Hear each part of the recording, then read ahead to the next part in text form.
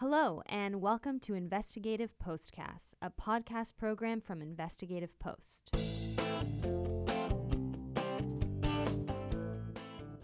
I'm Daniela Porat, and I cover criminal justice for Investigative Post.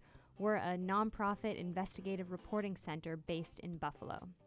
In this week's episode, I had the opportunity to speak with Dejan Hall. He is one of the co-authors of a 2-year study by UB and Cornell Law Schools that looked at conduct by the Buffalo Police Department that they allege is unconstitutional and discriminatory.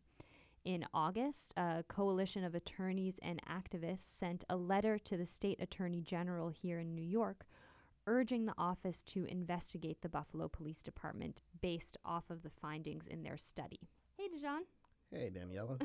Thank you so much for being with us today. We're here to discuss the letter that you, along with a coalition of attorneys and Black Lives Matter activists, filed with the Attorney General alleging unconstitutional conduct by the Buffalo Police Department as well as discriminatory practices, against people of color in the city of Buffalo. Mm-hmm.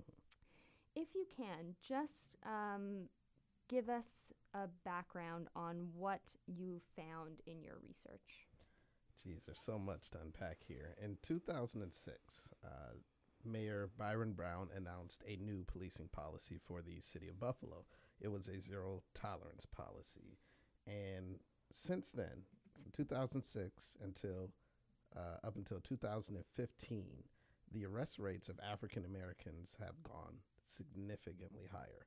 In fact, since 2006, African Americans have been found to be 7 times more likely than their white counterparts to be arrested for low-level offenses such as like marijuana misdemeanors. And that's up 4% from the 10 years prior to that. Wow. In addition to that, Byron Brown announced Strike Force, which implemented checkpoints throughout the city, the majority of which were centered in the east side of Buffalo, the predominantly African-American neighborhood. And through those unjustified checkpoints where there was zero individualized suspicion, which is necessary under a Fourth Amendment sort of process, arrest rates have gone up from those. Detentions had occurred. Unjustified searches had occurred at those checkpoints. Again, highly concentrated on the east side of Buffalo, where, of course, the population is majority African American, other minorities. And when you say checkpoints, just to back up for a bit, you mean traffic checkpoints. So Yes. These are cases where you'll have several police cars stopping individuals who are driving on those streets. Yes. In fact, I've actually been through a couple myself, and I can describe Really? them very perfectly. I lived on the east side of Buffalo for most of my life. I am a resident of the east side still, currently to this day. And I can recall leaving my grandmother's house on Shirley Avenue near Comstock, in between Comstock and I think it's either Park Ridge or it's one of those P streets. And I remember turning onto Comstock to get to Kensington in order to get to 33 to go downtown. And while I was driving down Comstock, if you've ever driven down it, there's a bunch of stop signs. Right before I got to Kensington, there were like 4 or 5 police cars with their lights flashing, and I'm thinking something must have happened over here. Mm-hmm. But that wasn't the case. They were simply going up to cars, peering into the cars, peering in at not just, of course, their inspection stickers, but also into the cars themselves, and deciding, it seemed almost arbitrarily, who can pass, or if they saw something within the car or had some sort of other reason, whether it be justified or not, they would stop those individuals. And that sort of thing struck me as odd because in law school, as a law student, I learned that, police are not supposed to stop individuals without any sort of reason. But here cops were within my own city, in my neighborhood, around the corner from my grandmother's house, stopping people who may have been on their way to work, on their way to visit family, friends, for no other reason than to just peer into those cars. That sort of thing is unacceptable, and that's what we found happened to not just happen on that one instance that I happened to, I used happen like 4 times. That's Let me okay. rephrase that. What we found was that those individual officers were stopping people um, who may have been visiting family or friends, may have been going to or from work for no reason. They were peering into cars that day in a way that they had been doing all over the east side of Buffalo, as we discovered through this study, uh, arbitrarily. And that sort of thing is the unjust, unconstitutional practice that has been in place since 2013 when these strike forces were implemented by Byron Brown in his police department. And so, for the non law students and lawyers among us, when you use the word unjustified Right. search, that is a legal finding that something would be unjustified. A search would be unjustified. Briefly, can you explain what exactly an unjustified car stop looks like versus perhaps a justified car stop might look like? So, in order to pull a car over, a officer would require a reason to do so, or some sort of suspicion that has some sort of evidence based or logic base behind it. For example, failing to use a turn signal, that would trigger a stop and a ticket citation. Speeding, running past a red light, these are things that trigger that. But driving for no other, driving without having broken the law in any sort of way would not trigger a police stop. But here we have officers stopping traffic for no reason.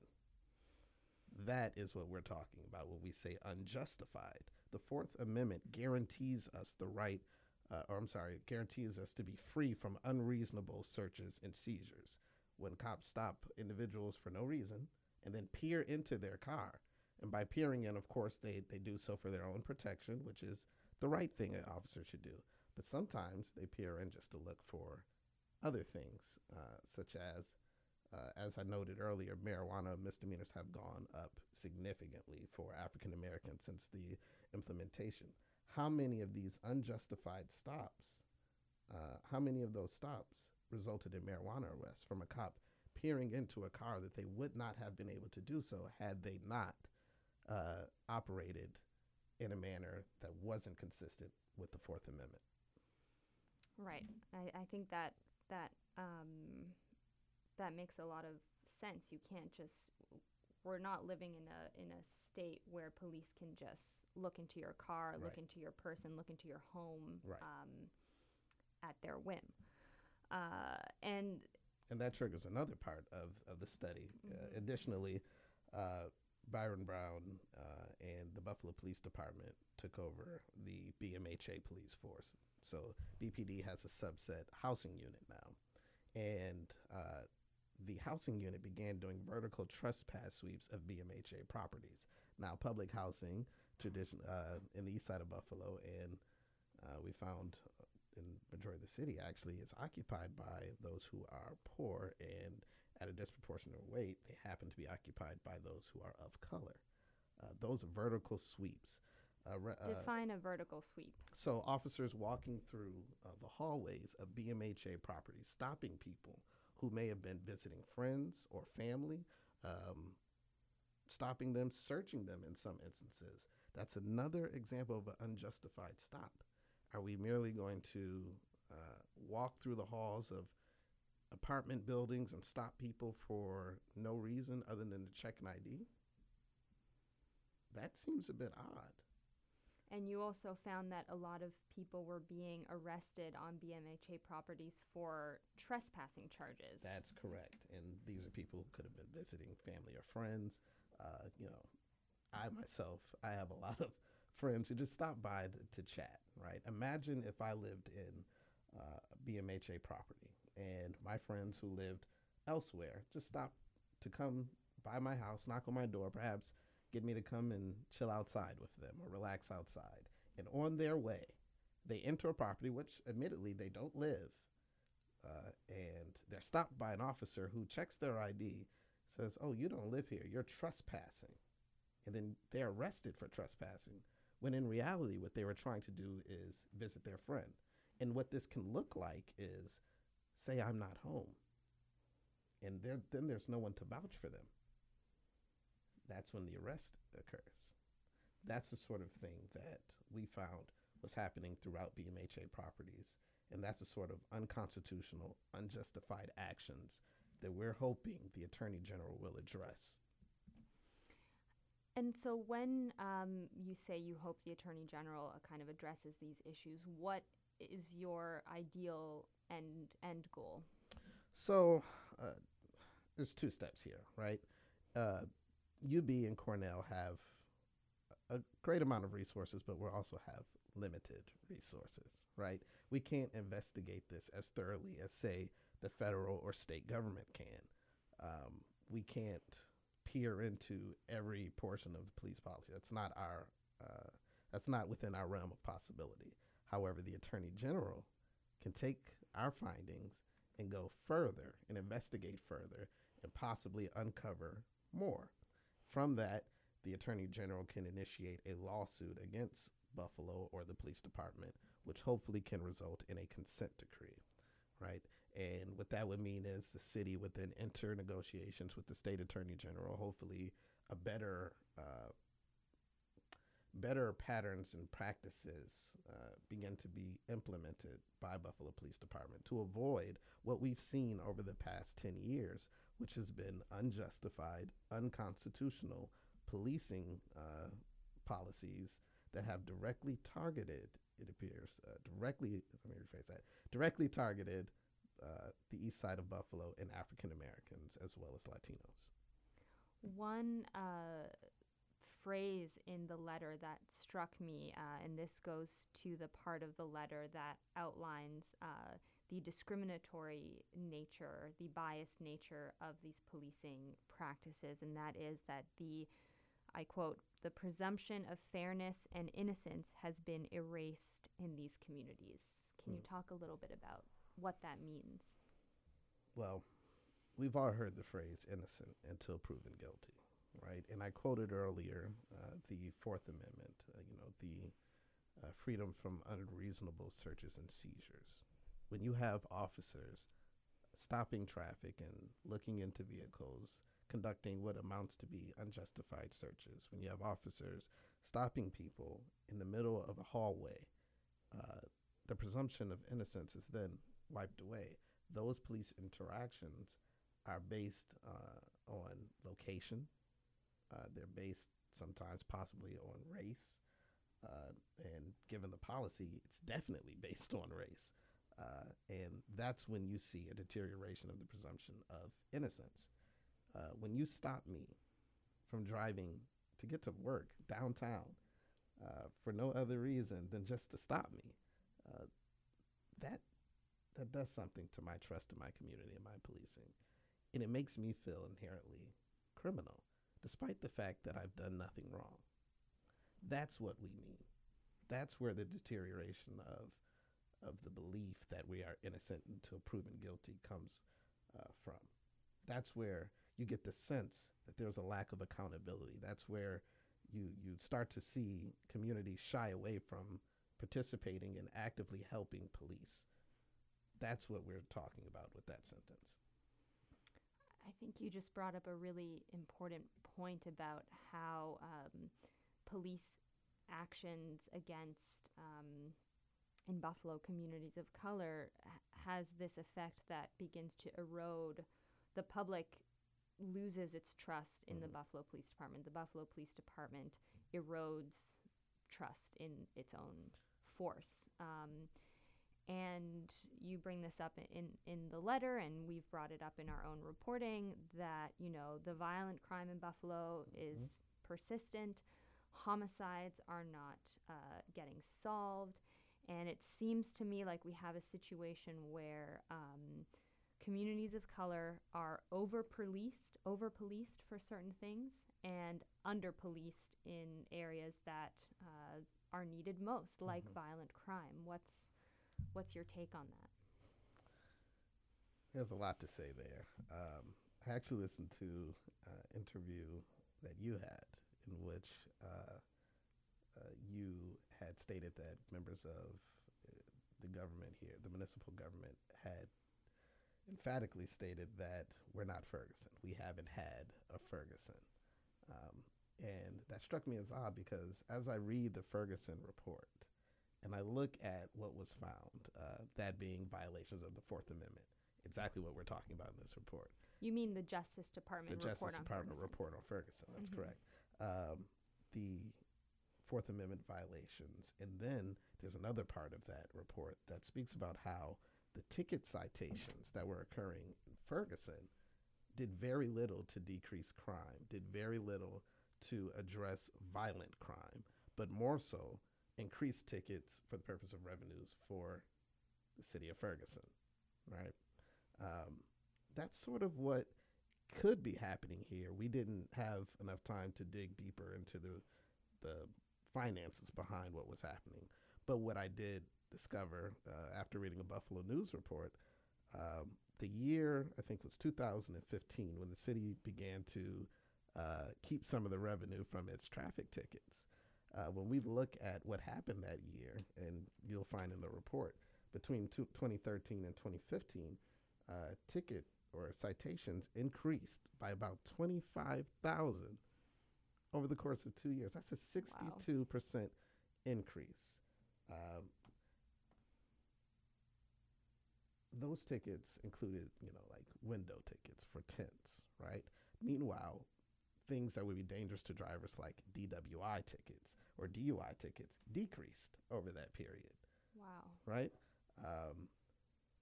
So as we saw these tickets increase, we saw addressing violent crime stayed the same strategy. What does that do to the people you're policing, right? It tells us, if you're aware of the data, and I've heard a lot of conspiracy theories on the east side of Buffalo, but this one is certainly one of the more prevalent ones. And now that we have data to support it, it's looking less and less like a conspiracy. There is this great sense that police are only interested in increasing revenue for themselves in the city. Very little interest in solving crime, right? And this has been a long refrain from Black Lives Matter nationally. The call for community policing is in direct response to communities feeling as if police officers are following a policy meant only to benefit the city itself, right? So, with that being the case, on the east side, people will rightfully feel as if why should we trust police when they're only out for themselves? And that in turn has a negative impact on the police's ability to solve crime. Precisely, because then individuals on the east side will feel less comfortable coming forward to police, especially if they already feel like they're being targeted or feel inherently criminal. Final question. Let's end on a depressing note. Under the Obama administration, his Justice Department often, or not necessarily often, but used the power of the Justice Department to place police departments across the country under consent decree, like Ferguson, like Baltimore, like Chicago, in order to address the unconstitutional conduct that these departments engaged in and were found to be engaged in after a federal investigation. We don't have an Obama administration Justice Department anymore. What does that mean for this type of approach to addressing police misconduct in local police departments? That is quite a depressing note, I'll say. To go from Eric Holder and then Loretta Lynch's Justice Department to Jeff Sessions' Justice Department, one that embraces, unfortunately, given Trump's quote, actually embraces excessive force. Trump literally said, rough him up a bit, in reference to someone who's suspected, hasn't been found guilty by a court, but suspected of a crime. Rough him up a bit. You can't trust a government that openly endorses unconstitutional behavior to step in when you have the sort of practices that are going on here in Buffalo, right? You can't go to the Justice Department and say, look, we found that in the 2 years between 2013 and 2015, African Americans in our city accounted for 52% of all misdemeanor arrests, despite making up only 38% of the city population. And that number gets worse as you go down and look at age, right? 68% of misdemeanor arrests in the city of those who are age 16 to 17, African American. Under 16, 75%. These are terrible numbers. And you can't take that to a Justice Department that says, you know what, we're not going to press charges against 5 cops who took part in the death of Freddie Gray in Baltimore. We're not going to pursue that, despite the death being ruled a homicide. Somebody had to do something. But the Justice Department doesn't want to step in. Justice Department has gone on tour. Jeff Sessions has actively gone on tour and has visited law enforcement, ensuring them that the Justice Department is on their side. And it's a shame when the federal government is picking sides as if the police aren't part of the community that they're supposed to serve. Does it make sense to even use language that depicts both, depicts there as even being an option of being sides, right? What does it say when your president,